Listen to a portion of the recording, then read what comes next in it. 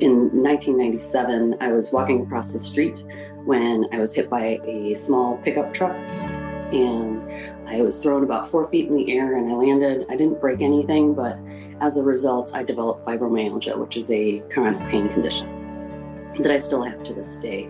And so I was very sick for years and years. And I got to the point about a year and a half later where I ended up losing my job and I was bedridden.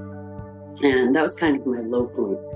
I was very depressed. I was in pain, pretty much all over, but it's a nerve pain for me. It feels like fiery stabbing pain. And so I was kind of at my low point for a while, and I decided to start taking walks with my dog. I had this big giant German Shepherd mix named Zeus, and he was always up for a walk. And so very small walks turned into very short hikes. And at the time I was dating a guy who would become my husband, Brian, and he would come on walks with us.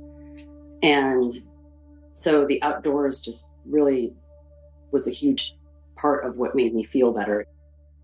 That was Serena Rana Dufault, and you're listening to Real Talk Radio with Nicole Antoinette, episode 160. Welcome to Real Talk Radio with Nicole Antoinette. That's me, the podcast that's filled with refreshingly honest conversations about the wonderful mess of being human.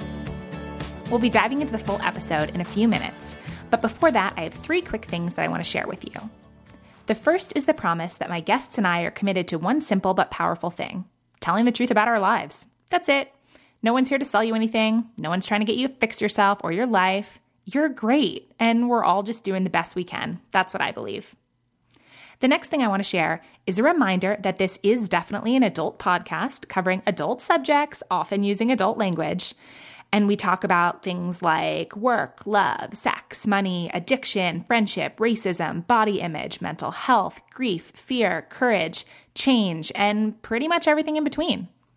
My personal hope is that these conversations make you feel less alone, while also challenging you to consider a new perspective from someone whose lived experiences might be different from your own. I think that's super important. And then lastly, the last thing that I want to share before we get to today's episode is that you won't hear any ads or sponsor promotions on this podcast, because these honest conversations are 100% listener funded. They're made possible by awesome regular people like you who give $8 or more per 8-episode season. The show is and will always be free. But if you love it, if these conversations make you laugh, think, and feel less alone, I hope you'll go to patreon.com/Nicole Antoinette to make your pledge of $8 or more per 8-episode season. This kind of tangible financial support, that's what allows me to make the show. And it also pays everyone involved in making Real Talk Radio. That's me, my sound engineer, Adam Day, and every single one of my guests. It's been my dream for years to be able to pay all of my guests, and a few months ago, our community met the funding goal to make that happen. So all the guests whose stories you love are indeed getting paid for their time, with higher rates always being paid to our guests of color, as well as our queer and trans guests and others with traditionally marginalized identities. I know it's not the norm in the podcast industry to pay guests or to have a listener-funded show for that matter, I guess. But I fully believe that where we spend our money is a real-time vote for the kind of world we want to live in. And if I want to live in a world of honest conversations where people get paid for the work they do, especially creative work, that means it's up to me to create that model here at Real Talk Radio. And as a special thank you for supporting the show, you'll get access to over 40 hours of bonus content, as well as our monthly book club, my weekly behind-the-scenes email series. That's where I share my real life in real time. Plus, you'll be the first to know when tickets go on sale for live events and retreats. Sometimes the live events and retreats actually get sold out within the Patreon community, so if you're interested in that, that is a good place to be. Also, 5% of each season's profit is donated to a different social justice organization, with past donations going to places like Trans Lifeline, Black Lives Matter, and Planned Parenthood, so you can feel good about that aspect of your pledge contribution to this show as well. If you go over to Patreon, you'll see that there are currently 3 different funding levels. There's an $8 level, a $16 level, and a $25 level, each with their own unique, awesome bonuses. At the $25 level, that's where we do our live Google Hangouts. And oh my gosh, those are so much fun. Those are perhaps one of my favorite things that we do in the Patreon community. So one more time, that's patreon.com/Nicole Antoinette. And at the very end of this episode, you'll actually get to meet one of our Patreon community members who joins me for a fun little rapid fire question round. So stick around for that after the main episode for sure. And now let's dive right into today's episode. Today, you'll get to meet Serena Rana Dufault. Serena is an advocate for the outdoors and wildlife. For over a decade, Serena has helped to build, maintain, and promote the 800-mile Arizona Trail and has hiked it twice. Once to raise awareness of fibromyalgia, a chronic pain condition that she's had since 1997. Right now, Serena's in the process of writing a book, Day Hikes on the Arizona National Scenic Trail, which will be published in spring 2020 by Wilderness Press. She and I actually met because of the Arizona Trail back when I was through hiking it myself in 2017, and her kindness, expertise, and assistance was a high point of my hike for sure. Serena's company, Trails Inspire LLC, provides consulting services dedicated to promoting the outdoors, and one of their current projects is to develop a community trails plan for the town of Tusayan, the gateway community to the Grand Canyon. Speaking of the Grand Canyon, Serena is also working on section hiking the entire length of it. And when she's not working or hiking, you can probably find her volunteering at Wildlife Rehabilitation, specializing in raptors. In this episode, Serena tells stories from her years spent hiking, particularly in Arizona, both in the Grand Canyon and along the Arizona Trail. And she starts by sharing the fears that she had as a new and inexperienced hiker, which is definitely something that I could relate to personally. She also talks about the work she's done to build and maintain various trails and shares tips and tricks for anyone looking to hike in the desert. Serena shares stories from her volunteer position in the world of wildlife rehab, which, just like hiking, is something that she started with very little prior experience. That's actually a wonderful theme, I think, that comes through this conversation, is the way that Serena embodies the idea of just learning as you go, trying something new and learning as you go. And it was such a treat to have this conversation with her. I hope that you enjoy it just as much. So all of that starts in just a moment, and as always, you'll be able to find all the links and resources mentioned in this episode over in the show notes at NicoleAntoinette.com/podcast.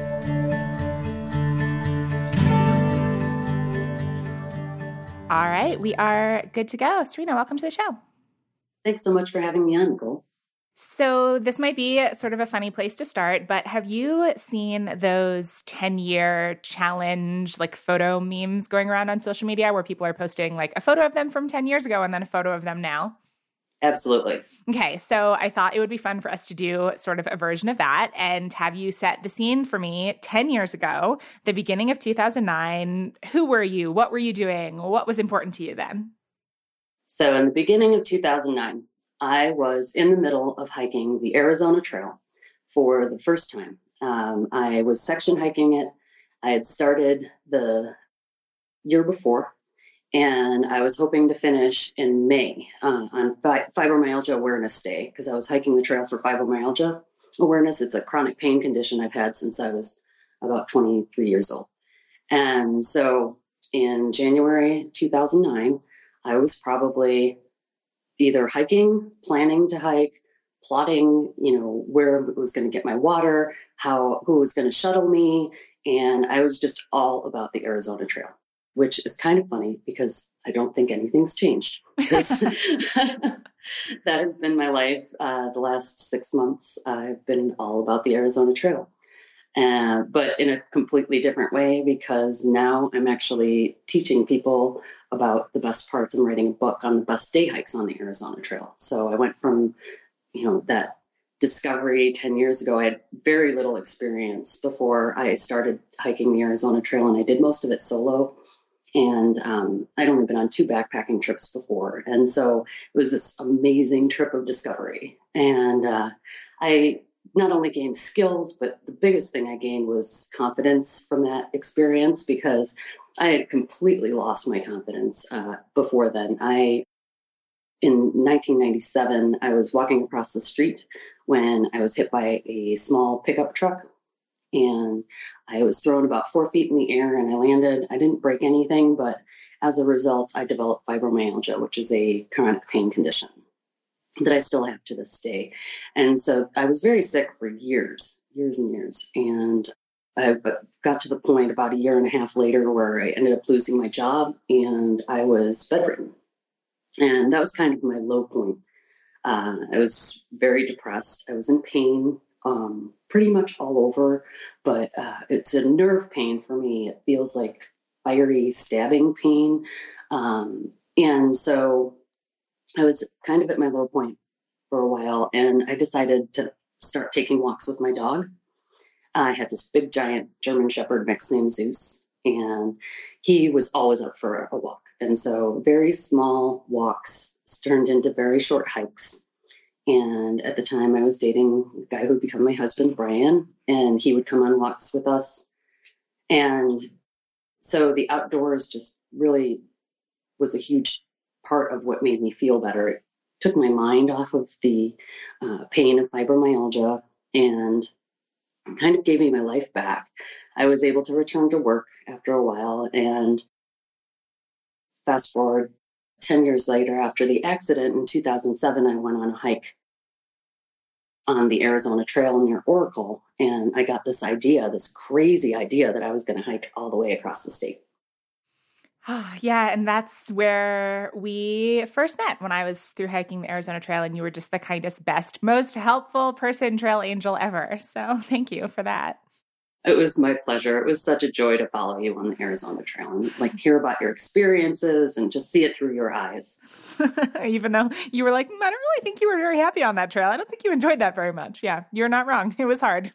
It was really hard, but you know what? That's the thing. It's like you don't have to enjoy every second of something to make it for it to be like an amazing experience. Yeah. Oh my gosh. Okay. So you just said like 10,000 things that I want to dig into in more detail. So specifically about fibromyalgia, because it's honestly something that I don't know that much about.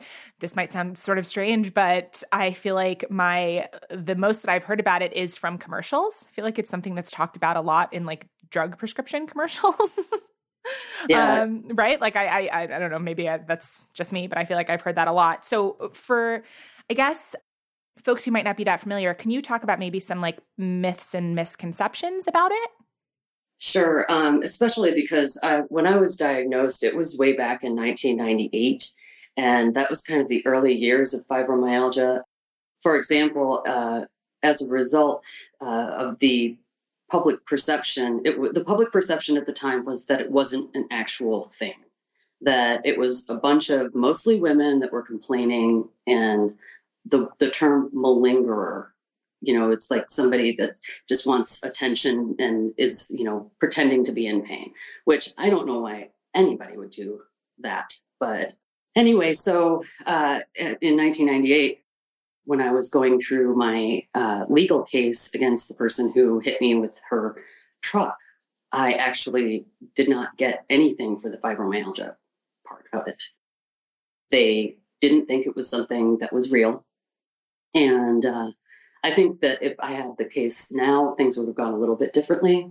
But back, like I said, back when I was diagnosed, people didn't really think it was a thing. But there has been quite a bit of research, and I'm not, admittedly not up on the latest, but it's a neurotransmitter malfunction, basically. It's, for me, I can, and I can only speak to my own experience as far as like how it affects my body. But for me, it's like everything is completely hypersensitive. So it's my nervous system is hypersensitive.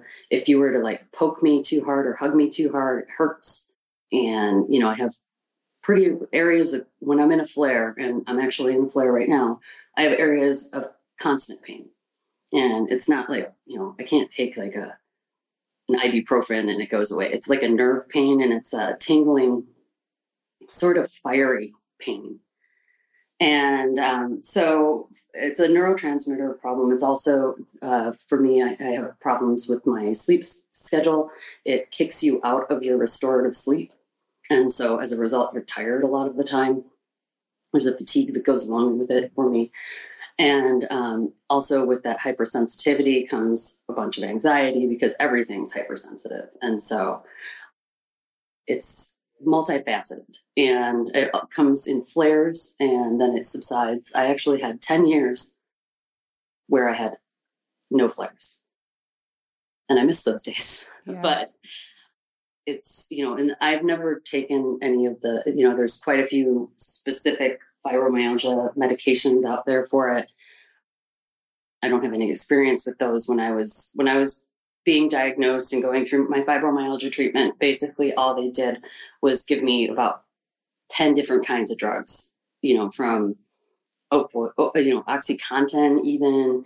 And they gave me a bunch of stuff for sleep, and they gave me this for, inflammation, and they gave me this for that.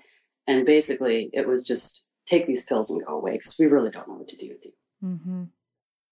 So that had been my experience. And I think it was 2006 or so, I got myself off of all of those.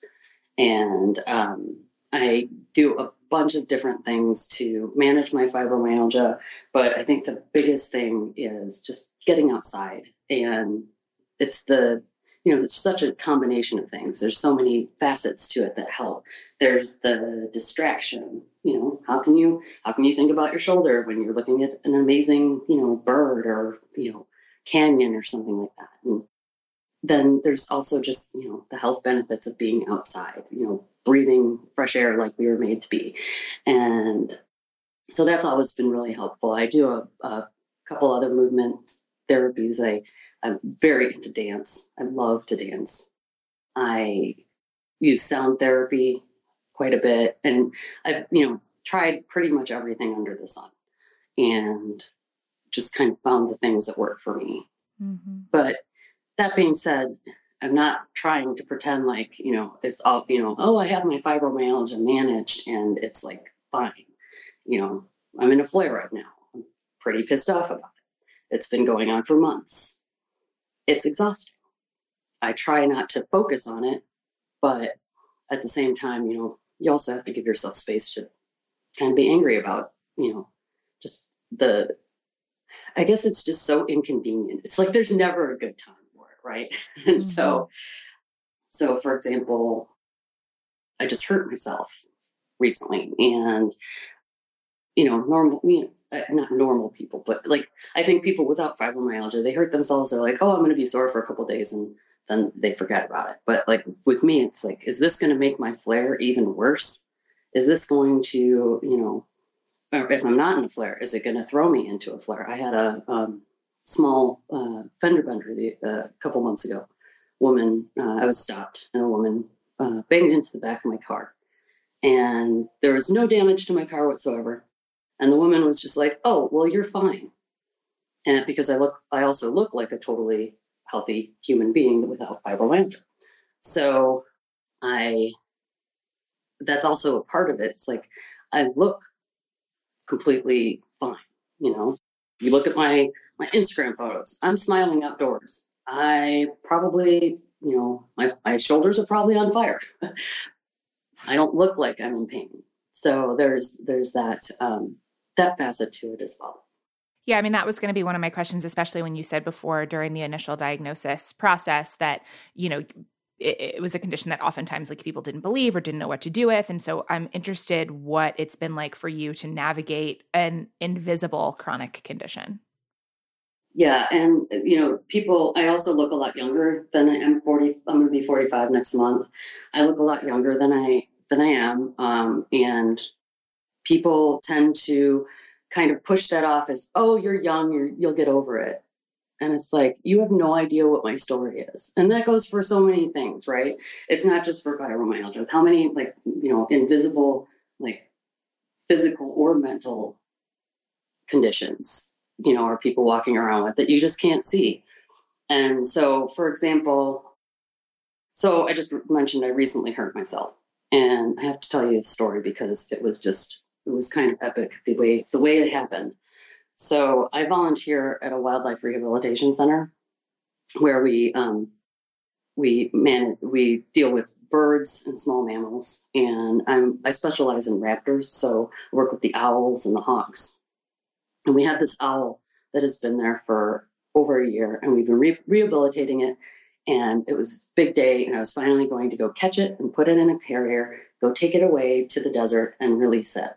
And I was in the cage with another one of the volunteers, and we're chasing this bird because this bird is now rehabilitated. So it's flying all over this flight cage, and we're trying to catch it so we can put it in the carrier.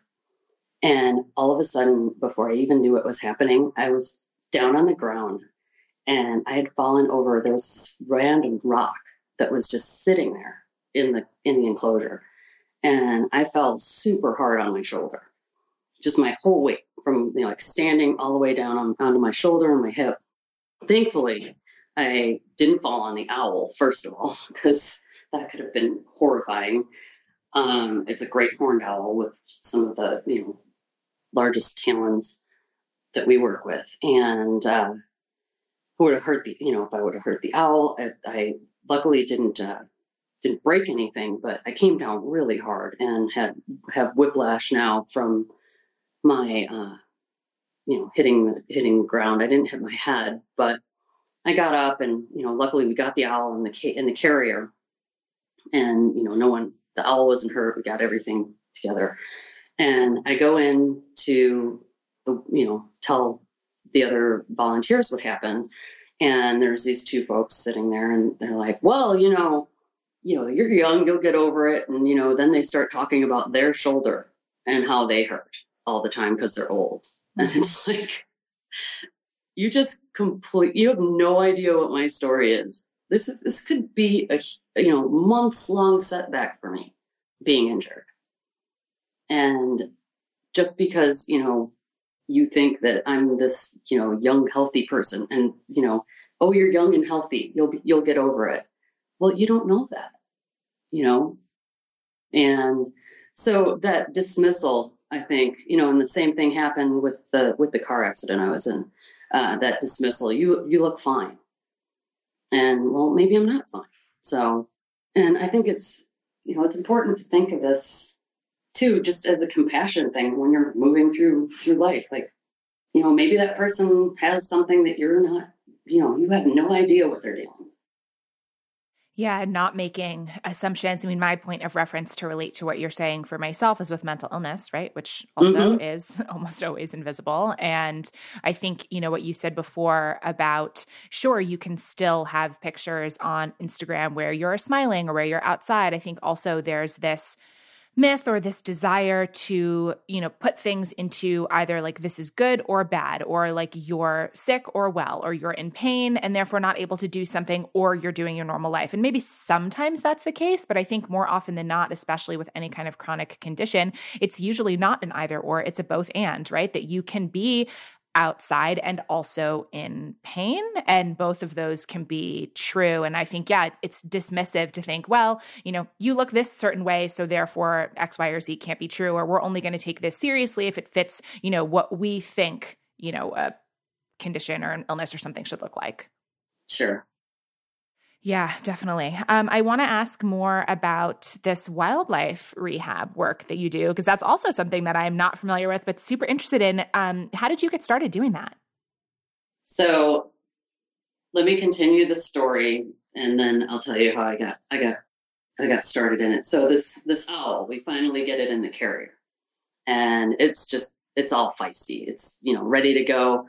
We take it to this trailhead and open up the cage, and sometimes when you do a wild release, they can be as feisty as they want in the cage, and then you open it and they just stand there and stare at you, and you have to wait and wait and wait. But this one, and we don't know if it's a male or female. You actually have to do DNA tests on great horned owls to tell whether or not they tell what they are. So we open the cage and the owl just jumps out, looks at us, and then flies to the very top of a saguaro cactus and just stands there majestically with the moon behind it. And it was just amazing, especially to know that this bird had been there for over a year. It had come in with a injured wing, and then the wing had healed, the fracture had healed, but then it became necrotic and the tissue was dying. So it had to have surgery. And it took a really long time to recover from the surgery. Then it had to regain its flight. I take the birds out to do test flights before we release them. They're on a line called a crayons line with some little anklets called jesses around the ankles. And that's how we test fly them. But it was one of the most amazing releases that I've been a part of. And it was a great experience, and also illustrated the fact that when I am, really into whatever's going on around me in the outdoors, I don't notice what's going on in my body, because I can tell you that I wasn't thinking about how bad my shoulder hurt. Mm-hmm. Yeah, that sounds beautiful, and also sounds like a unique thing to get to be a part of. It was great. So the way I got involved with that is after I finished hiking the Arizona Trail in May 2009, so it's almost 10 years, I knew that I was going to have a big chunk of time that I had previously devoted to the Arizona Trail. And I also knew that I was probably going to have post-trail depression, because, I'd never finished anything like that before. And I'd heard about, finishing a giant hike like that and being depressed afterwards. And I thought maybe if I had something else to occupy my time, that would help.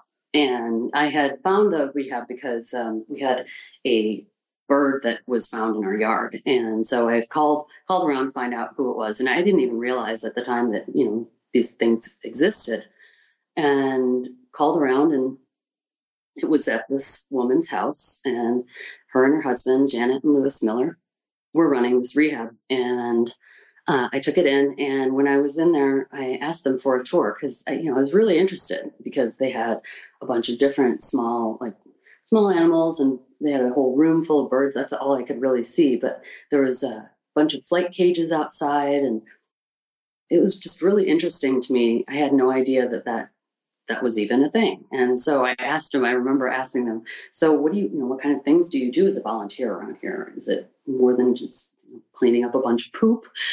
and what exactly do you guys do? And because they were just cleaning cages when I was there, and, they explained to me, and I was like, wow, this is pretty amazing. So this was before I had finished my hike. So when I finished my hike, I went up to the rehab, and I asked them about volunteering, and they told me that you have to commit to 1 day a week. And I started out like most people do. We have a lot of songbirds and smaller birds, and those are kind of the easier things to feed. Baby season starts for bunnies right around now. We just started getting our first little teeny baby bunnies in, which are super adorable, little thumb-sized guys. And we get a lot of baby birds and animals all the way through the summer, but we also get a lot of animals that are injured. And I started out with working with the small songbirds, and then kind of graduated up to working with the raptors after a while. It's pretty specialized working with the larger birds, because you have to be really careful. It's pretty dangerous. They basically have feet full of knives. Yeah. And plus they also can bite as well. And we're dealing with, for the injured ones, we're dealing with, full grown wild adults that have come in and probably aren't too happy about having to be captured and, caught and brought in to like get medication, or, if they can't eat on their own, you have to feed them. And so, it's taken a while, and, there's never like a comfort. It's always dangerous. I mean, like, even, I had an instance recently where a bird that I had worked with a bunch of different times, like, just decided to bounce off my head. And when it did that, it was great horned owl, and it, gave me a puncture wound on my head. And you just never know. Mm-hmm. But the flip side of that is that I have had a chance to come face to face and feed and rehabilitate some of the most beautiful animals and birds. And to be able to look a hawk in the eye, or hold a peregrine falcon, the fastest bird on the planet, like, that's just some amazing stuff. One of my favorite things is hearing something that someone's really passionate about that I've never experienced. Like a question that I ask a lot of guests and I guess just like friends and people in general is to ask them to tell me what they're really obsessed with, right? In the moment, not necessarily even because I'm interested in the thing, but I'm really interested in other people's passion, like that feeling when someone, like it's clear when you're talking about this that you love it so much. And I don't know, it's like delightful to hear these stories. That's great. And, like I said, it's not something that most people think of. And a lot of people, they never get to see birds like that up close. I try to invite people. When I did this release recently, I invited a friend of mine along. And, I just love to have people there because it's such a rare experience to be able to, first of all, see the birds up close like that, and then to see the release. I got really lucky when we were releasing that owl earlier on Friday. There was this couple that was at the trailhead. And, I said, hey, do you want to see? I've got a great horned owl and we're going to release it. And this woman got out of the car and she was like, great horned owls are my favorite. And I just I made that woman's month, Yeah.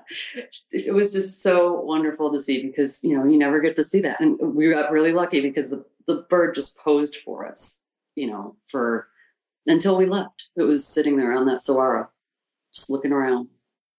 So especially since this is something, it sounds like that you didn't have experience with prior to doing this and that a lot of folks don't. I'm interested to hear what's something that's that either that you've learned or that has surprised you that you think people wouldn't know.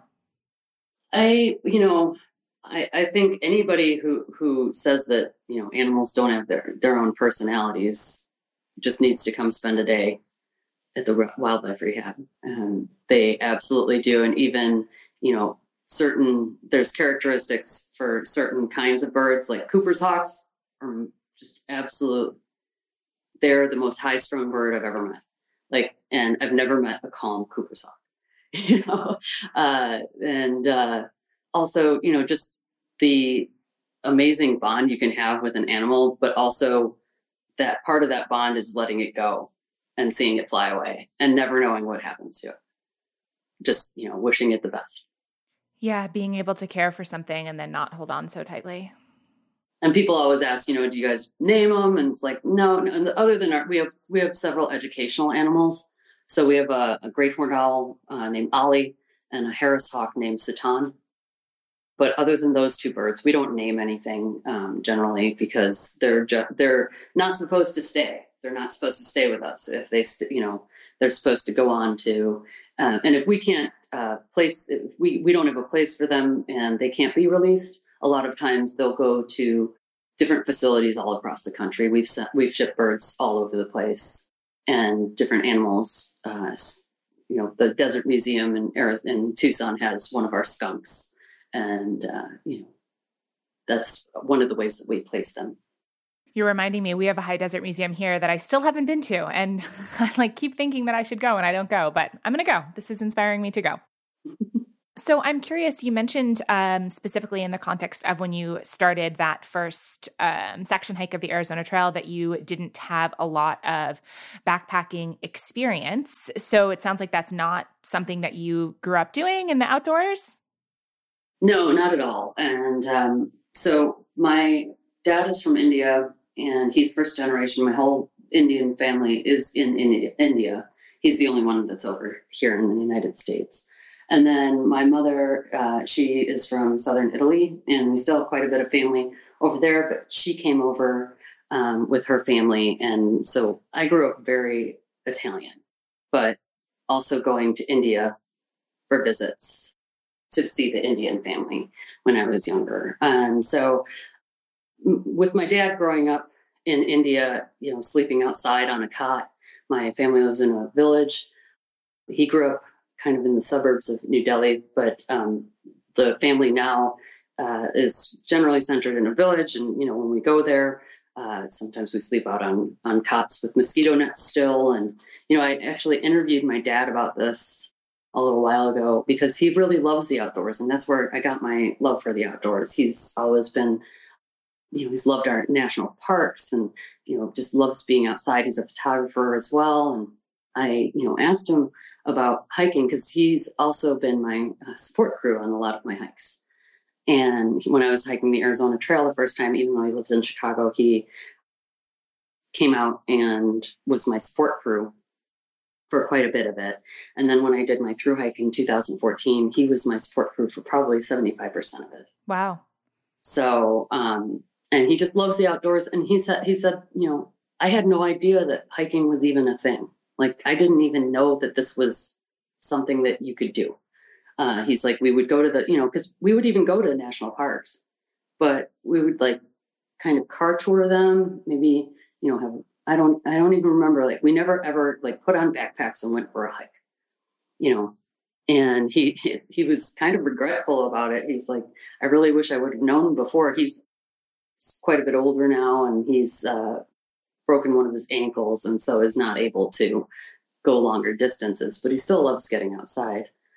So, like I said, I spent a lot of time, not hiking, but I also have been thinking about it because, there's this idea that if you don't have a backpack and special shoes and, you're not really hiking. But there's so many, like, you're not really being outdoors. But like, there's so many ways to be outdoors that aren't that.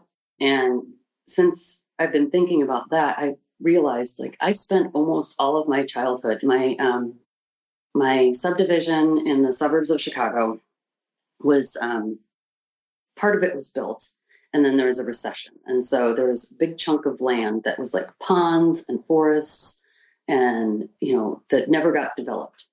And that's where I would spend almost all of my time. But I never, put on a backpack to do it or, had special shoes. It was like we just played in the field. We called it the field, even though it was like forest and pond. And that's where I spent a lot of my time. And then when I was in community college studying fashion design, of all things, I would ditch class sometimes and go to the forest preserve. We have these forest preserves. They're the little chunks of trees that have little paved paths in the Chicago suburbs. And I would go spend a lot of time there. But if you would have asked me if I was outdoorsy, like, I probably would have said no, even though I, enjoyed being outside. It wasn't until I came to Arizona. So I was studying fashion design. I was going to go get my associate's degree in fashion design and then transferred to the Fashion Institute of Technology in New York City. And I took a archaeology class because I had to fulfill a requirement. And so I took this archaeology class and I was like, hey, this is pretty interesting. And I was getting pretty disenchanted with fashion design at the time anyway, because that was something that I chose when I was like 14. So, and the reality of fashion design was not really what I had expected. And I was looking for something a little different. And so that first archaeology class led to several more. And then that's actually how I came out to Arizona. I decided instead of going to the Fashion Institute of Technology, I was going to go and study archaeology somewhere. And I wanted to get out of Chicago because I hate the cold. And I just, I couldn't wait to get out of there. And I looked into quite a few different places in California, but California was really expensive. And so I looked at the University of Arizona, and they had a lot of classes that I was interested in, and the tuition was right. And I'd never even been to Arizona before. I'd never been west. I think I'd been west once to San Francisco at the time. And so I chose the University of Arizona sight unseen. One of the things, though, that did tip the scales was the brochure at the time had a picture of the University of Arizona Mall, which is like our quad. And it was lined with palm trees and had a big mountain in the back of it. And for somebody in the Midwest, palm trees equals like amazing. And, I didn't even know anything about that mountain. It turned out to be Mica Mountain that you go over on the AZT and the Rincons. And I just thought that was just fascinating. But like, I didn't know anything about Arizona before I moved, and I'd never even been. And so I drove out in 1994, and boyfriend and I drove out. He dropped me off, and on the way we did this road trip. And the first place that we stopped in Arizona was the Grand Canyon. And the first hike I ever did in Arizona was the Grand Canyon. And I was the South Kaibab Trail down to Cedar Ridge, which just happens to be the AZT. And I remember seeing the Grand Canyon and not even understanding what I was looking at, but being like, oh my gosh, this is just beyond amazing. And I didn't even understand that there was like a river you could raft at the bottom, I don't even think I wasn't a backpacker. I didn't understand any of that stuff, but I was just absolutely taken by it. And I remember just being like, oh, this is definitely somewhere to come back to, but I didn't actually end up backpacking it until a friend set up the trip. And I think it was like 2001. So it was a long time between 1994 and 2001 actually getting down into it. But so that's how I came out to Arizona. And then I went on like a couple of little hikes with friends when I got to Tucson. And I remember just being completely amazed because they took me to this place called Tinker Verde Falls. And, everybody that comes from outside of Arizona thinks that Arizona is just a completely dry, barren place.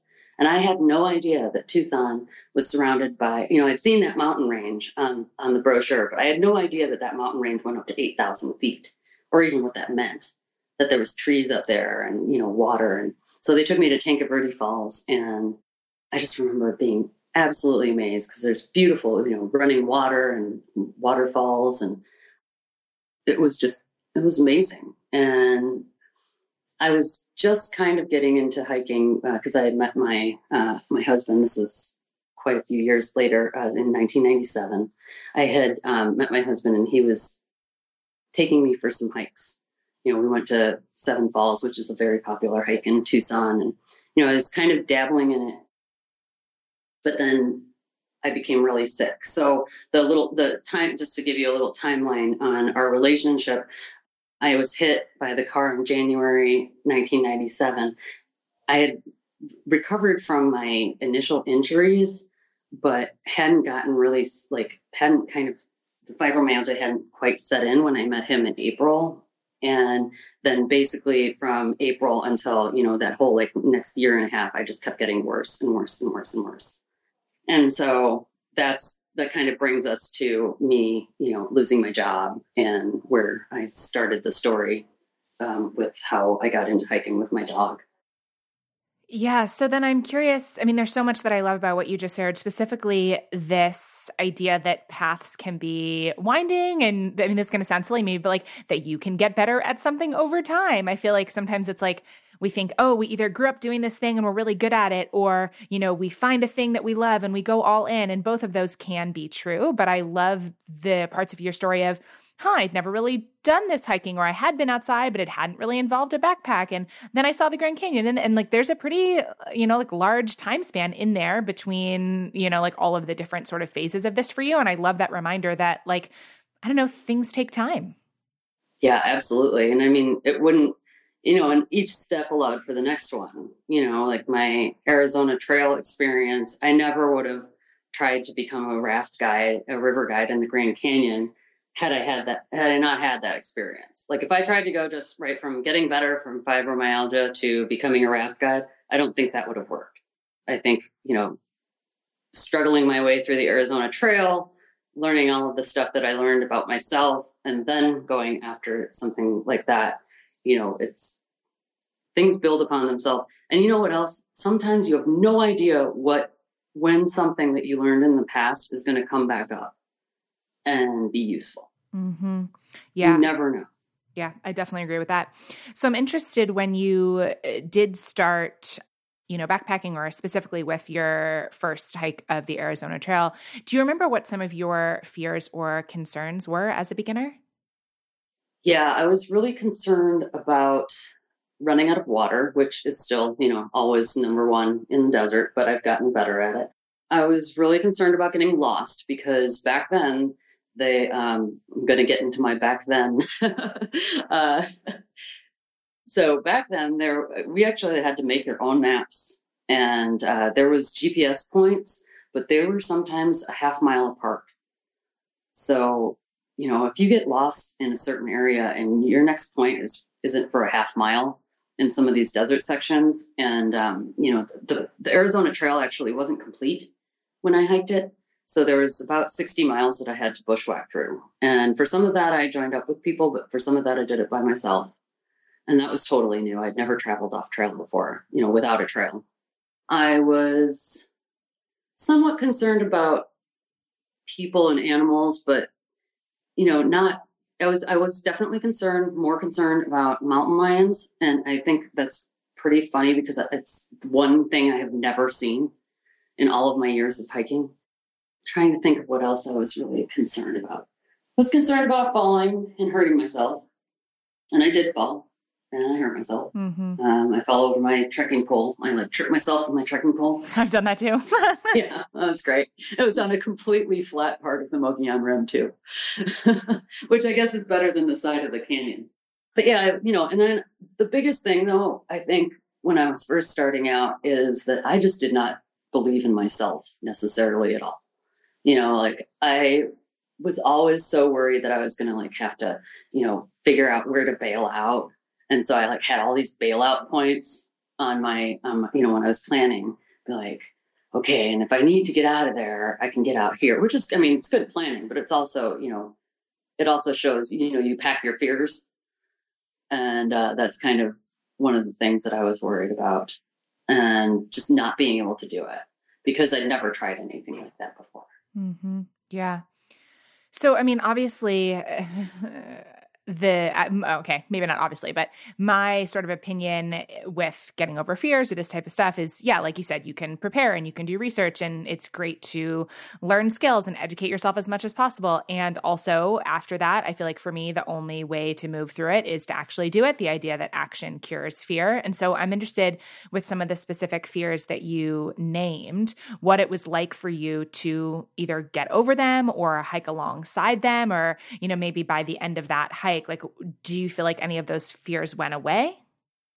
Yeah, definitely maybe not by the end of that hike. By the end of that hike, I was definitely more comfortable.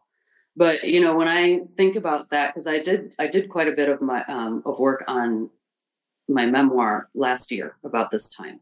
And so I was looking through old journals and things. This is something that's been on the back burner for 10 years now, but I was looking through journals and things, and, it's fascinating because right now I feel just as, I like to say, I feel as comfortable in the outdoors as I do in my living room, and to remember that was not always that way. But yeah, I definitely, just as you do things over and over, and also I was solo for almost the entire hike. So, there was that too. And, cell phone technology was not what it is now. There was big giant chunks where I just had I had a spot. So I had something, I had an emergency transmitter. So in case anything really bad happened, I had an option. But it wasn't I could just call my husband when I was feeling scared and be like, hey, how's it going? And, I kind of had to do it on my own, which was, super useful later in life. Yeah, I definitely felt that way. Obviously I know that we talked a bit, when I was on trail and after, and that was the most solo thing I had ever done. It was the hardest thing that I had ever done hiking the Arizona Trail. It was the most lonely that I had ever been. It was the most scared that I had ever been. And it was so much. But on the other side of that, it sounds cliche, but I can't imagine not having had that experience. And I feel like so much of my confidence and belief in myself and the conviction that something can be hard and I can still do it, so much of that was born from that experience for me. And it sounds like similarly for you. Yeah, absolutely. We learn so much from those kinds of things. Yeah. Well, it's like what you were talking about before with the wildlife rehab, this idea that especially working with the larger birds, that it's always dangerous and scary, but that doesn't mean that it's not worth it. And it doesn't mean that you can't do it. I feel like there's a through line that applies there to what you're talking about hiking too. The conditions don't have to be perfect and you don't have to know everything in order to get out there, and things can be unpredictable and maybe you do get hurt or something does go wrong, but it's still for you worth it in the end. Definitely. So this is a perfect time to bring in my favorite quote from my friend Chelsea Atwater. She was one of my mentors when I was a river guide. And she says that when you're getting ready to do something big and scary, take a deep breath, smile, say, "This is badass," and go for it. I love that. So good. I'm interested. So the first hike you said that you finished in 2009, right? Yeah. And then you hiked the Arizona Trail again in 2014. And I'm interested to hear what it was like doing the same trail for a second time that many years apart. Well, it was two completely different hikes. They really could not have been more different because the first hike was, it was this hike of discovery, and, I was solo and, figuring out a lot of stuff on my own. The second hike, so after I did the first hike, the experience was so amazing to me that I was like, I need to tell people about this trail. And this has always been it's been a passion of mine ever since I found out about it. I think it's an amazing trail. So after my 2009 hike, I was so amazed with the experience that I'd had, and I loved the trail so much that I decided to start doing some talks. So I put together a slideshow, and I went to Summit Hut, which was one of my sponsors for my Arizona Trail for Fibromyalgia hike, and gave my first presentation, and first of many, because that's what I still do, and just promoted it on my own. And at the time, I was also helping to build the trail. The trail at the time was not complete. It was completed in 2011. And so I helped on a trail crew called the Crazies, and we would go out and build trail near Tucson. And I was just really involved in, promoting this because I thought it was such a great thing that nobody knew about. Even people whose, businesses were right on the trail, or, they were, went right through their town. There just wasn't that knowledge about the trail and whether or not it was complete, or what the, there's very little known about it. And so I was promoting the trail on my own. And in 2011, when the trail was getting close to being complete, the executive director at the time, Dave Hicks, called me up. It's a phone call I'll never forget, because he said, we have this idea for a Gateway Community Liaison that will travel around the trail and promote it to the businesses and the communities. There's 33 Gateway communities on the trail. And, at the time, I was doing a lot of volunteer work for the Arizona Trail Association. And I was thinking, gosh, this is great, but I'm already doing a lot of work. But he said these magic words, which were, I have a grant from REI, and I got a very, very part-time position in 2011 as the Gateway Community Liaison. And so through the next years that I worked there there until 2016, I developed the Gateway Community Program. And what that means is that I provided, when I first, it was interesting because the job it transformed as I was doing it, because when I first got the job, I thought, okay, this is great. I'm going to go into these communities, tell them all about the trail users, because you can hike, bike, or ride the Arizona Trail. And I'm going to tell these guys about the trail users and make sure that the trail users are well taken care of, and that they have the facilities and the things that they need in their towns.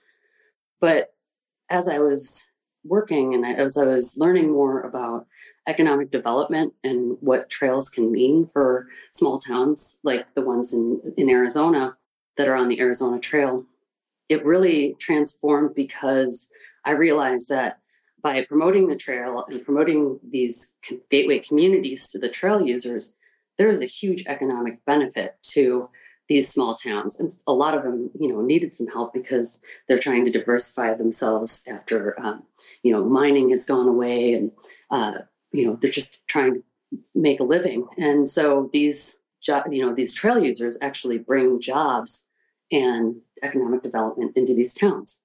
So that was really neat to realize that was such a big part of what I was doing. And I'm just very, very proud of that program.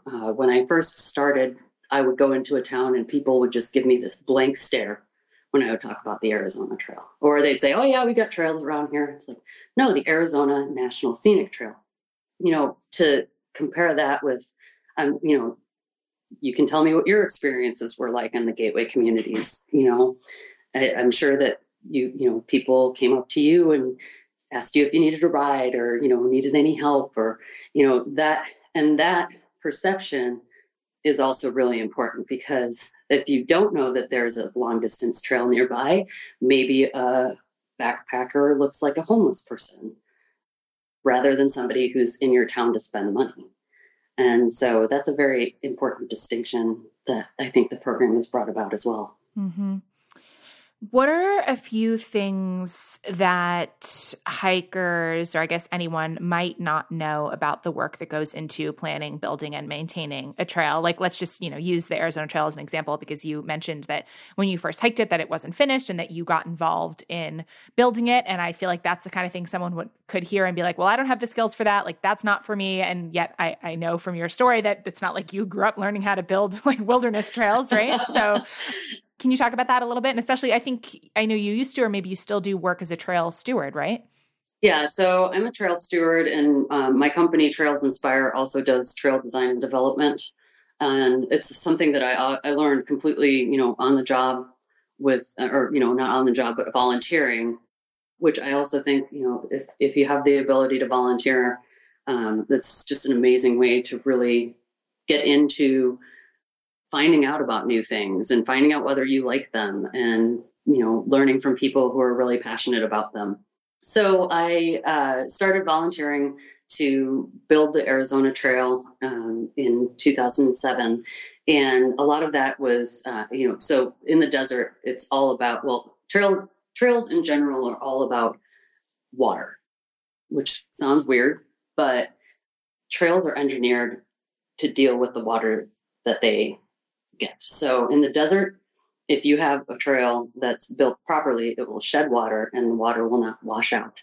Because what little water we get, has the possibility. Everybody's been on those trails where it's like, it's a gully is, deep as your shin.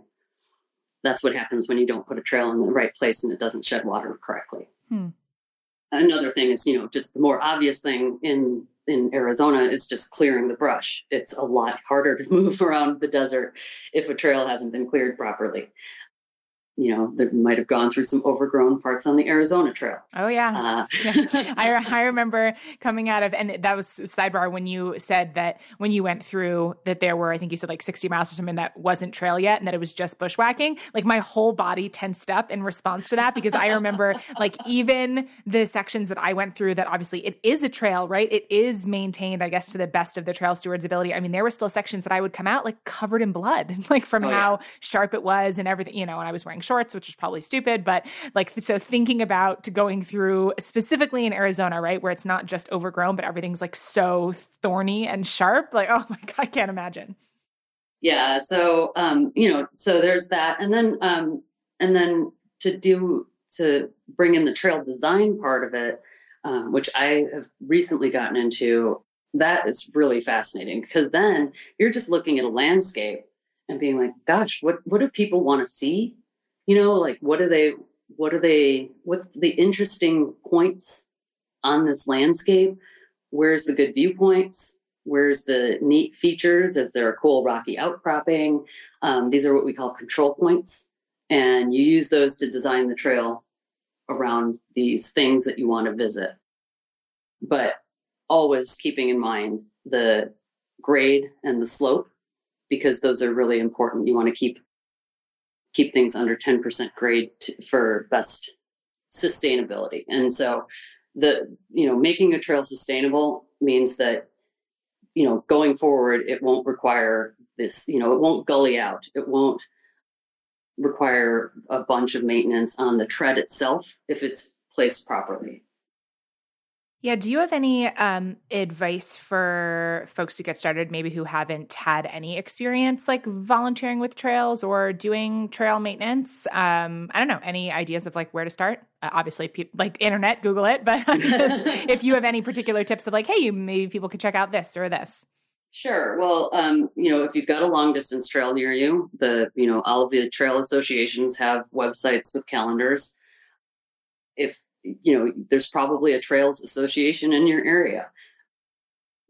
I know that many states will have a state-run service. Also, hiking clubs are a lot of times hiking clubs will do some maintenance events as well, or checking with like the county or when the government opens, checking with the Forest Service. I also wanted to ask you, obviously, with all of your desert experience, can you give some like tips and tricks for desert hiking? Sure. One of my favorites. So most of my desert hiking tips and tricks lean toward how to keep yourself cool. Keeping yourself warm in the desert is definitely a challenge sometimes, just because there's such wide range of, and you can get really hot during the day and get really cold at night. So packing for that wide range sometimes is challenging, but I think that, people know how to deal with cold weather, I think, more than they know how to deal with the heat. And so one of my favorite tricks is to take a wet bandana and you tie it around your neck. And what that does is it fools your body into thinking it's cooler than it is. Your body gets the information on how warm it is from your neck. And so that's why when it's cold, you put a scarf on, because that'll tell your body it's warmer. Same sort of thing with the cold bandana around your neck. Another thing is just don't be afraid of just absolutely soaking yourself down if you can find water. Despite the fact that most people think that deserts are dry, a lot of places will have, perennial or seasonal streams. And you definitely just want to take advantage of that at all times. Another thing that I've done is, this helps so much in the Grand Canyon. I was hiking out in September. I was hiking out the North Kaibab Trail. And at the last water crossing, I bought one of the cotton t-shirts you can get. It's like a cotton long sleeves t-shirt you can get at the bottom. And I brought an extra gallon Ziploc bag with me. And at the last water crossing, before I started ascending to the North Rim, I wet that t-shirt and then I wrung it out, put it in the plastic bag and stuffed it way deep in my pack. And then when I got to the hottest, like where I was just like, oh, this sucks. I'm so hot. Just like that moment, I was like, okay. And then I drop my pack, change into the cold, wet shirt, and it changes your life. Oh my God, that sounds amazing. It is so good. And for those of you who know, the North Kaibab was right before the Red Wall Bridge, before you're like doing that big climb up in the Supai. And so yeah, that's a definite trip.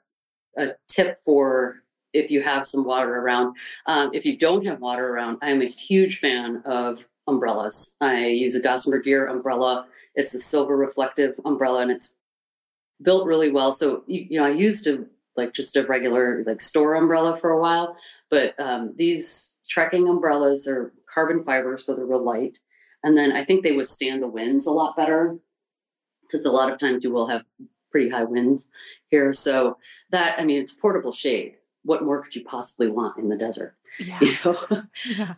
And I know they don't work for everybody, and there are ways to attach it to your pack so that you don't have to hold it in your hand all the time. But the benefit that I see to holding the umbrella in your hand is that you can make small changes to the angle of the sun, because unless you're walking in the exact same direction the entire time, the sun's going to change and you're not going to have coverage. Mm-hmm. For example, if you're switchbacking, you're changing the side that's exposed and you're not getting coverage. So it's just something that you kind of get used to. If you're really used to using two poles, though, then strapping it to the pack is an option. Yeah. So you mentioned the Grand Canyon, which I know is a place that you've spent a lot of time. You are currently working on section hiking the whole length of it, right? Yes. And this is another one of those over very, very many, many years. Yeah, but I love that. And I'd love to hear more about that. My experience with the Grand Canyon, I went similarly, it sounds like, to your first experience when you drove there on your road trip. I went once and, oh, isn't this a nice viewpoint? And did like a tiny little day hike down into it. And then other than that, just, going rim to rim during the Arizona Trail hike, that's my entire experience. And yet I feel like I can't stop thinking about it and really want to spend more time there. And so I would love to hear from you. Maybe you can just talk a little bit about the Grand Canyon, and specifically like the hiking that you're doing, maybe how long it is, what the terrain's like, what this kind of hiking requires. Sure. So the Grand Canyon from Lee's Ferry to the Grand Wash Cliffs, the Colorado River is 277 miles long. But each of those, all of those miles, there's hundreds of side canyons that cut into the Colorado, that lead to the Colorado River. So because you have to go around all of these, for the most part, you're not at the river level necessarily a lot. People hear, oh, you're going to hike the Grand Canyon, you're just going to walk along the shore, right? But sometimes the shore, there is no shore. Sometimes it's just, rock all the way down to the river. Sometimes, a lot of times, if you do have a travel option along the river, it's choked with a lot of brush and tamarisk, and so it doesn't make it as enjoyable. So your other option is to go above the river, which means you have to navigate all of these side canyons. So all said and done, including, I also have to hike in and out every time I do a section. It'll probably be about 600 miles of hiking. Wow. And of that, I'm pretty much done. So I've done about a third so far. I did my first section when in 2009, I hiked a piece of the Tonto Trail. So that kind of started it all. The Tonto Trail is a trail that's about 1,500 feet above the river and travels along this plateau. And there's a trail for about 90 miles. But then after that, there are pieces of trail on, doing the entire Grand Canyon traverse, but I'm pretty much done with most of them. And also there's a distinction between some people will travel the entire time on the north side. Some people will travel the entire time on the south side. I don't particularly care. I'm doing a mixture of both south and north sides. So, like I said, I've done most of the stuff that has a trail to it. The way that I got the idea to hike it in the first place was when I was on the river in Grand Canyon, when I was working as a river guide. One of the things that I would teach people about was the people that have hiked all the way through the Grand Canyon. And back in 2015, I think there's only like 30 of them. I think now it's closer to 40. And so I would talk about these people who had hiked Grand Canyon, and we talk about, oh my gosh, can you imagine how tough that would be? Look at this terrain. And when I was on my very last river trip that I worked in 2015, I was, telling my people about the Grand Canyon, and I was like, I want to be one of those people. And, I don't know what it's going to take, but I want to be one of those people that's hiked the entire length of the canyon, because throughout, the time that I've known it, it's just every single thing that I learned about it makes me love it even more. And so to be able to see the length of it, even though I know that the best part about Grand Canyon is even if you do the entire length of the river, you're still just scratching the surface. Mm-hmm. You could go back to that place every single day for the rest of your life and never run out of things to see. Yeah.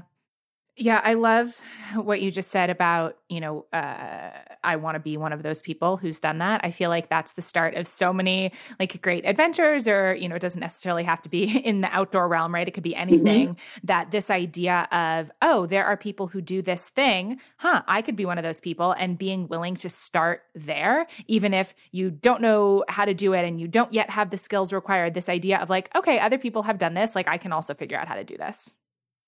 Yes. Yeah. Even though it's really challenging. Yeah. Yeah. Can you tell me a story from one of your most memorable days so far in the Grand Canyon?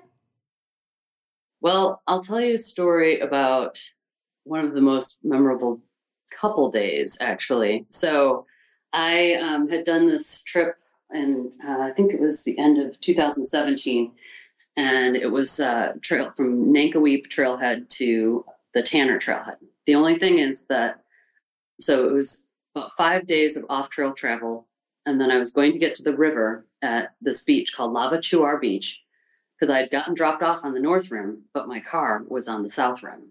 And so I had done this off-trail travel for, a bunch of days. I was feeling great, and I was super excited. I got to the beach, and I had actually had a river trip put a cache for me. So that was a bucket filled with, extra food, and some, extra fuel for my stove, and some, just fun stuff like coconut water and mandarin oranges. And so I got to the beach, and this was on a Thursday around 2:00.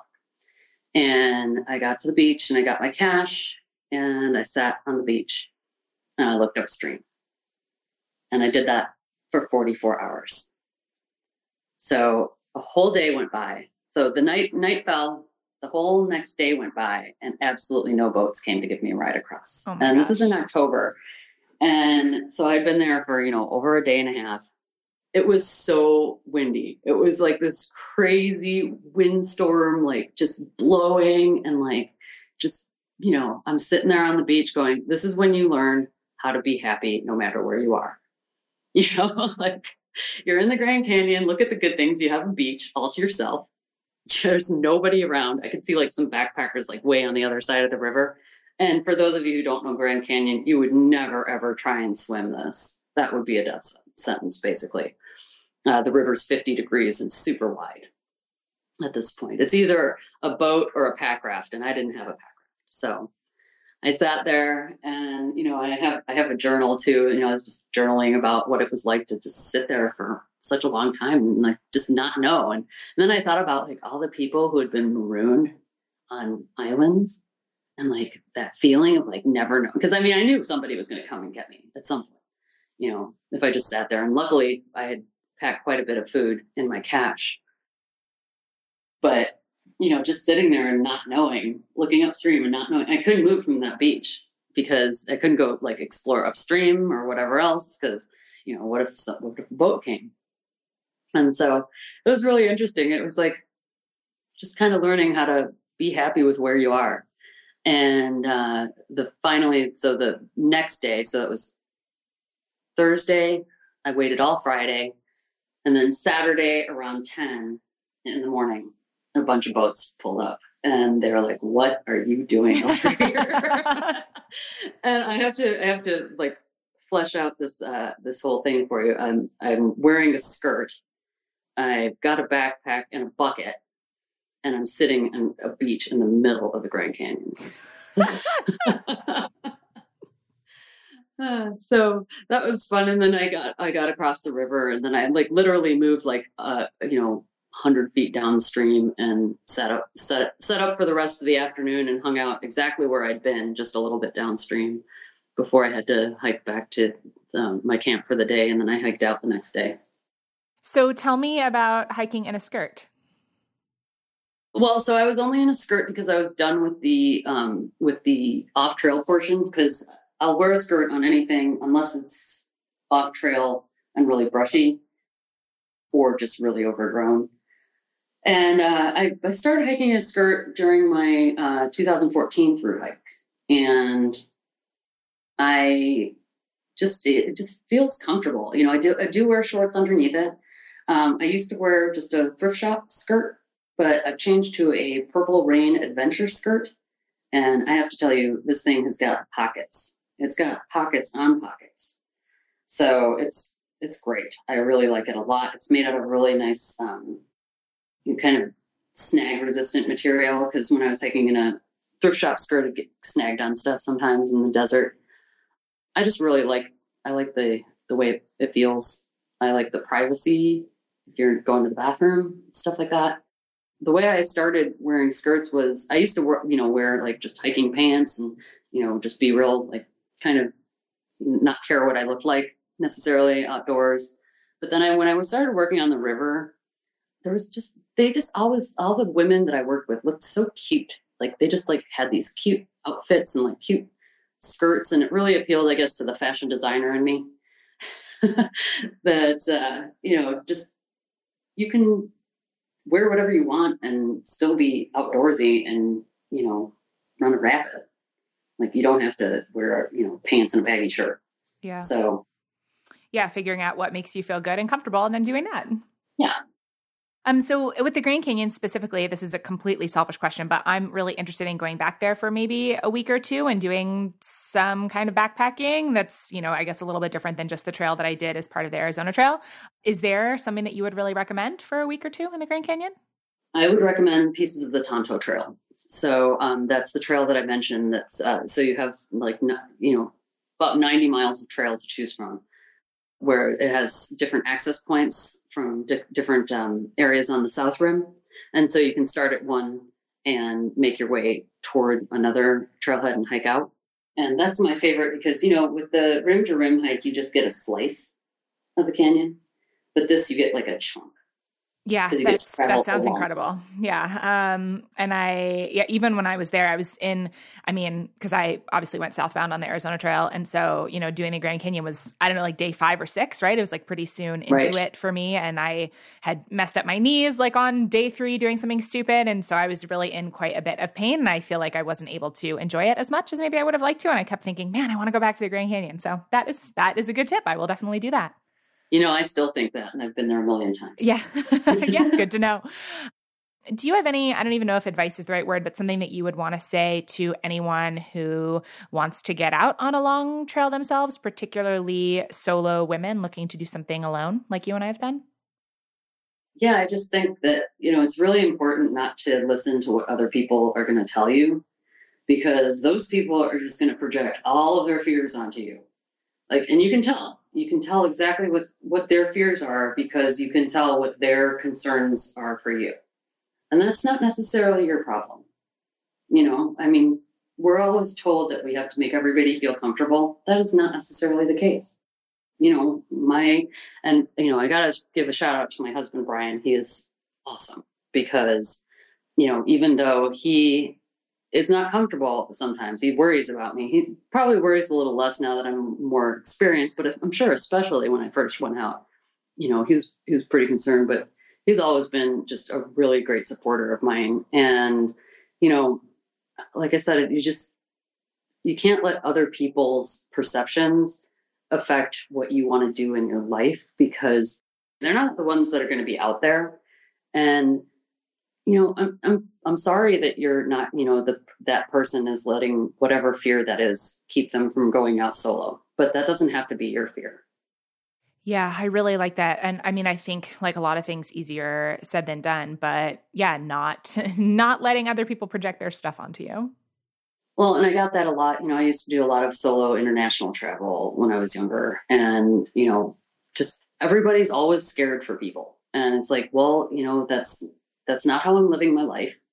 And I'm sorry that that's the way you feel, but, I'm not going to not go do these things because of your perceived fears about them. Mm-hmm. Yeah, no, I love that. So I want to talk a little bit about your company, Trails Inspire. When someone asks you what you do, how do you respond? So I run a consulting company that's devoted to promoting the outdoors through writing, photography, public speaking, and trail design. Yeah, I'm interested particularly in the trail design piece, because I think, and it's like a unique and interesting thing that obviously somebody plans trails, right? I just never really thought about it before. Can you, I guess maybe in a nutshell, can you talk me through some of the process of planning a new trail? Maybe use an example of a recent project, but where do you start as a consultant for that? What does that entail? Sure. So I got the contract in 2016 to develop a gateway, a community trail system for the gateway community to the Grand Canyon. It's a little town called Tusayan, not to be confused with Tucson. So this is a small town that's just south of the Grand Canyon, generally owned by either private land or Kaibab National Forest. So the town actually owns no land. So what I was brought in to do is they had in their trails plan, or they had in their town plan, their 10-year town plan, to have a community trail system developed. But nobody in the town knew how to do it or even where to begin. And so that's where I came in. I had worked with the town previously when I was with the Arizona Trail Association and working with the gateway communities. And so I heard that they were looking for somebody to do this. And I contacted them, and they hired me to not only develop, but also build the trail system. And right now, so in 2016, the first thing that I did was find out, what do the people want? Because I'm not just going to come in there and say, hey, this is what you guys need for your trail system. Community engagement has always been one of my most important goals. You're just going to sow discord if you come in and tell people this is what you're getting, rather than having them be the ones. And also, I'm a stranger to Tusayan. I've spent a lot of time at the Grand Canyon, but other than just, the Arizona Trail through there, I haven't really explored. And so I came up with a public questionnaire to determine what kind of things people were already doing in the forest and what kind of things people were already doing for recreation in the area, and then to find out what the needs were for the community, and to find out, what did they want for their what kind of goals did they have for their trail system. And so what came out of that was a couple of main things, and the community wanted some safe areas for tourists to recreate that were very well managed and signed, and possibly even signed in different languages. They needed a system for folks that were commuting, because a lot of people are seasonal employees because they're working near the park and they don't have cars. So they're walking to and from their community housing. And so to make a sustainable path for that, for those people to get to work safely. For example, the path they're using right now is kind of like, gets muddy and it's not in the right, it's not necessarily maintained properly and things like that. And so to make a safe, sustainable way for these people, because this is also in an area up at 7,000 feet, so it snows, and they have quite a bit of weather up there. So to find out, so those were the two main things: is to give visitors a safe place, to give residents a safe way to get to and from work, and then also to have some recreational options that went through the forest. One of the things that I came up with on my own was the idea that you could make a really nice interpretive trail this was a really great opportunity to make an interpretive trail telling the human history of Grand Canyon, called the Grand Canyon History Trail.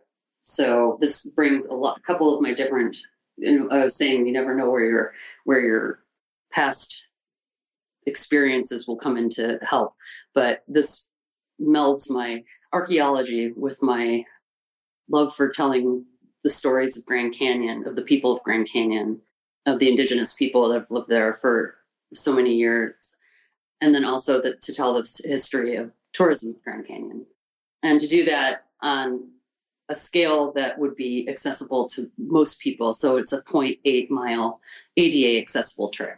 So after we did that and we found out where I mentioned those control points, those places that are really interesting and pretty to go, that you want your trails to go by. Then I went out with Mark Flint from Southwest Trail Solutions. We went out and laid out a new trail system.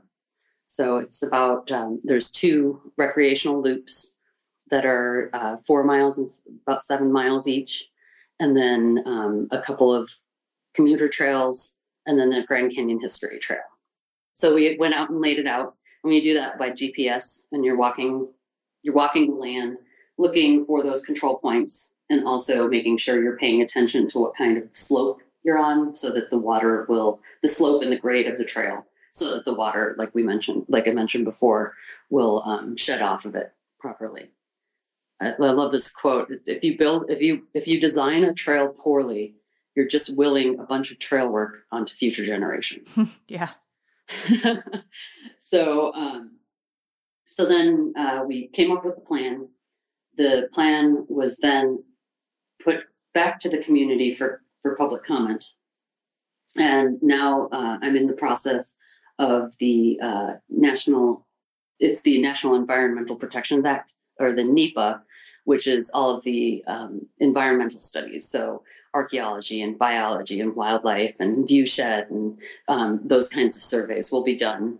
We'll make sure that it's sustainable and it's not going through anywhere it shouldn't for any of those reasons. And then then the actual building will occur. I'll probably be using a conservation corps to do the actual build of the trail. But right now we're in the NEPA process, and that'll probably take the rest of the year. Okay. Yeah, that was going to be my other question, is about timeline. When do you think potentially that the trails will be finished? We're hoping for 2020 that the trails will be finished. Man, how exciting will that be for you to get to walk on these trails that you helped do from the beginning? Oh, it'll be so fun. I can't wait. That's so exciting. And so you mentioned specifically the Grand Canyon History Trail and, specifically talking about the indigenous people. One of the things I know that you've started doing whenever you post photos on social media or on your blog is making sure to acknowledge whose land those photos were taken on. Can you share about that? Sure. And I'd like to share that I'm talking to you from Tucson, which is indigenous O'odham and Yaqui land. So it's something that I've learned from other folks in the outdoor industry. And I think it's an important practice to acknowledge the ancestral lands of especially our recreation of all places, but I think especially our recreation, because I think there's been this narrative that, these are public lands for everyone. And, we never talk about where those lands came from. And as a Grand Canyon River guide, it was always my intention to bring awareness to that. The fact that, Grand Canyon is not Disneyland built for you. You are here because, there's been stewards of the land since time began, and that land was taken from them. And so, and just teaching people about not only, and not just teaching people from an archaeological perspective, from this is happening now. There are tribes that live inside the Grand Canyon. There are tribes that, this is where their stories are, it's very much an active thing. It is not something that's in the past. Yeah, that it's not just a history lesson. Right. Yeah. And I think I saw you mention a website that I've used as well, the nativeland.ca website, right? Yes. And I also try and do a little bit of my own research as well. And I think it's kind of interesting as well. It's an interesting part of travel. I've had the opportunity to travel a couple places outside of Arizona and, learning the new and different areas and new and different indigenous people of those areas. And it just adds a different layer. A thing I used to share a lot of times, and I think this speaks to leave no trace principles, was, to treat these places like they're your grandmother's house. And, that, I think that brings in like the reverence that we need to have for these places and the stewardship. Absolutely. So the way that we end these conversations is with a series of community questions. So the Patreon community, the folks who support the show, essentially pick some random rapid-fiery questions that all 8 guests of this season will be answering the same 9 questions if you're down to answer 9 random questions. Sounds good. What's something that you've gotten better at over the past year? Dance. I love that. What's one thing that you found challenging lately, something that you have been struggling with? Chronic pain. What's one thing that you love to splurge on when you can? Makeup. Anything specific that you love? Anything specific makeup-wise? No. Glittery things. I'm very into glittery, bright, glittery splurge items. I love it. Tell me about a time when you failed at something. It could be something big, small, but something that you failed at. Let's see. That's a tough one.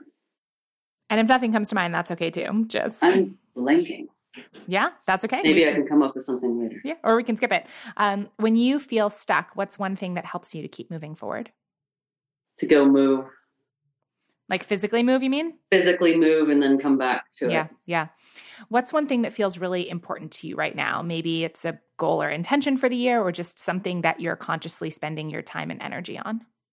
Finishing my book on the best day hikes on the Arizona Trail. Yeah, and that's something that we didn't talk about a ton. Do you want to just kind of describe that project a little bit? Sure. So I'm in the process of writing the best day hikes on the Arizona National Scenic Trail for Wilderness Press. And I'm really excited about it because this is the culmination of basically all of my time on the trail and being able to share the 26 of my favorite pieces with readers. And I've had so much fun doing the research. I've had to rehike everything and rephotograph because I'm trying to use as many of my own photographs as possible. But it's been such a fun thing to do because I'm coming back and trying to teach people about the trail, but I'm also using that beginner's mind because I want this book to be something that anybody can pick up and use. I don't want this to be something that, you have to be like a big hardcore hiker to use. There's hikes of all different lengths, and even the longer hikes a lot of times will have shorter options for them. And so I want to make the Arizona Trail really accessible to people. I hear a lot of times, oh, it's 800 miles, I could never do that. And then people kind of shut off. And what I want to do with this is give people the opportunity to see these gems of the trail without having to do the whole thing. It's very few people that have the time and energy or even the desire to do the entire thing. And so finding these pieces that are my favorites, and then also with a lot of interpretive information. So if you walk past a ranch, what's the story of that ranch? If you're seeing mountains in the distance, what are those mountains? What are those weird plants all over the place? If you're, not from the desert, a lot of the plants are very unusual. And so it's just been really fun. Also very stressful. I mean, it's one of those things where you're finally getting what you want, but it's just super stressful, but you have to be grateful anyway. Mm-hmm. Because I've dreamed of writing this book for ages. And so my manuscript is due in November and the book will come out in spring 2020. And so I've got the rest of the year. I've been writing and researching, and it's been fun because I've been able to go to a lot of these places in different seasons than I've seen them before. And, combining that with kind of a big road trip where I get to, camp out in a lot of my favorite places. It's been pretty amazing. Yeah, that's super exciting. And also, again, selfishly, I will be very interested to buy this book as soon as it comes out because there's so much. It's funny, like having done the whole 800 miles, like there's so much of it that sometimes like blurs together with a long hike that I would love to go back and do some, like you said, some of the like shorter things and learn more about those areas. Yeah, I'm really excited about it. So keeping on the subject of books, which 2 or 3 books, any type of book, any genre, would you say have either had the biggest impact on you personally or that you find yourself recommending or rereading most often? It's kind of outdated, but Desert Solitaire really, captured my imagination as far as the desert goes. And just because I'm a Grand Canyon fanatic, I reread Grand Obsession for the however many time. It's the story of one of the people that has hiked the most in Grand Canyon, Dr. Harvey Butchart. And it's an interesting story, not only because of Grand Canyon, but also because of how his wife and the rest of his life had to kind of deal with this. It's called Grand Obsession. Yeah. Okay. I've never read that. I will definitely check it out. The last question, if you could leave our community, the listeners, with one call to action, what would it be? Maybe a question to ask themselves or a small action to take? I'd ask yourself, what's your wildest dream and why aren't you doing it? That's such a good one. What's the best place for people to find you and say hi online? Do you have a favorite way to connect with new folks? I like Instagram a lot. I really like the microblogging aspect of Instagram and the interface. I also have a blog as well called Serena's Wanderings. But Instagram at Desert Serena or at Trails Inspire works really well for if people want to reach out. Yeah, perfect. I will put links to all of that in the show notes. Serena, thank you so much. Thanks so much for having me on.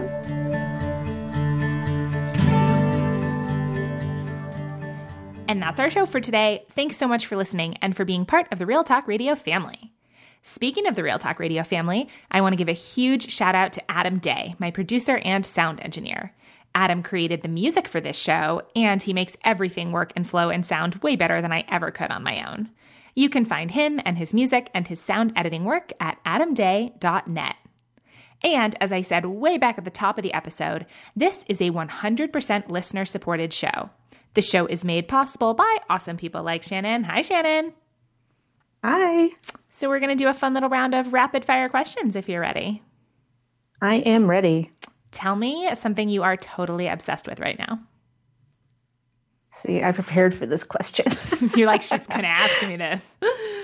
Yes. I've really been into cooking meals at home lately. I, live alone, so it's very easy for me to just eat out frequently because why cook for yourself when other people will do that? But no, I've been getting more into cooking a lot over the last few weeks, so it's been fun. Anything in particular that you're enjoying making? My favorite recipe that I've tried so far this month is Chrissy Teigen's red chicken curry. So good. So just trying to experiment with just different profiles, flavor profiles. So nice. What's one thing that you have been awesome at lately? Go ahead and brag a little bit. My job, actually, keeping things organized. I feel like I'm very, very good at managing the tiny details so that other people can do all the big picture stuff. That must be a good feeling. It is. Yeah. What's your go-to song when you need a mood boost? Oh, this is embarrassing. Probably Get Low by the Yin Yang Twins and Little John. That's not embarrassing. That's an amazing answer. And when you said that, I was like, oh my God, college throwback. I mean, it's such a terrible song, but it's so much fun. And it just instantly perks me up. Yeah. Sometimes the terrible songs are like that, right? What's one goal that you're working toward right now? I'm becoming more creative. I've just been thinking a lot about, how to do things just for the sake of learning and beginning. And I just want to explore different creative things this year. Like I always tell myself I want to paint, but I don't want to be a beginner and sucking at it. But I'm trying to get over that and work towards just trying different things. That is super relatable. I think there's something really powerful about giving yourself permission to like, A, do something just for fun, and B, like be a beginner and maybe be terrible at it. Exactly. The last question, what's one thing that you have recently been wishing that people were more open and honest about? Always sex, for sure. Especially as a, woman, just I don't feel like we discuss our own things that bring us pleasure, or, we don't want to admit to our own fantasies or something. It still feels like a very male-centric discussion, even when it is being had. So for sure that. And then also just like privilege and politics and economic disparity, how that all correlates so that maybe we could all listen to each other a little bit more instead of talking over one another. So. Yeah. Yes. Sex and income inequality. Let's discuss. I'm here for that. Exactly. So you're a member of our Patreon support squad, which means that you're one of the people that listeners can thank for making this podcast possible, since you make a powerful reoccurring pledge that helps to fund the costs of producing the show and paying the guests each season, for which I'm super grateful. And I'd love for you to share two things. First, why you decided to support the show, and then what you love most about either being in our community, or if there's a particular bonus that you really like, anything you want to share. I had decided to support, as soon as you decided to go into Patreon, I thought, well, that's great, because one of my goals for that year, back whenever you first started doing it, was to actually support more women-owned businesses and stuff. I wanted to, kind of put my money where I wanted to see it going. And so I was like, all right. Plus, I've been in your little corner of the internet for a very long time now. For literally forever. Yeah. Exactly. So it's like, all right, this is great. Someone that I appreciate, and I appreciate her work. Let's do this. As far as the community itself, always the Friday emails, of course. But I really love the monthly reflections with Julia. That has been a popular answer this season from people. And I'm not surprised. Julia is amazing. So I love hearing that you enjoy our conversations. It's so fun. Do you want to share where you live and maybe a social media link if people want to say hi? I live in Chicago, pretty close to Wrigley, so on the north side. And I can be found on Instagram and Twitter at Shannon W, ChANNYNW. Perfect. And to everyone listening, if you love the podcast, if you want to help keep it going, if you want over 40 hours of bonus content, plus lots of other fun opportunities and extras, just go to patreon.com/Nicole Antoinette to make your pledge of $8 or more for each 8-episode season. I can't tell you how much that support means to me, and it'll be so much fun to get to know you better after you've joined our community. Maybe we can even record a future outro together like this one. So until next time, here's a big virtual hug and a reminder that we're all just doing the best we can, and no matter what, we're in this together.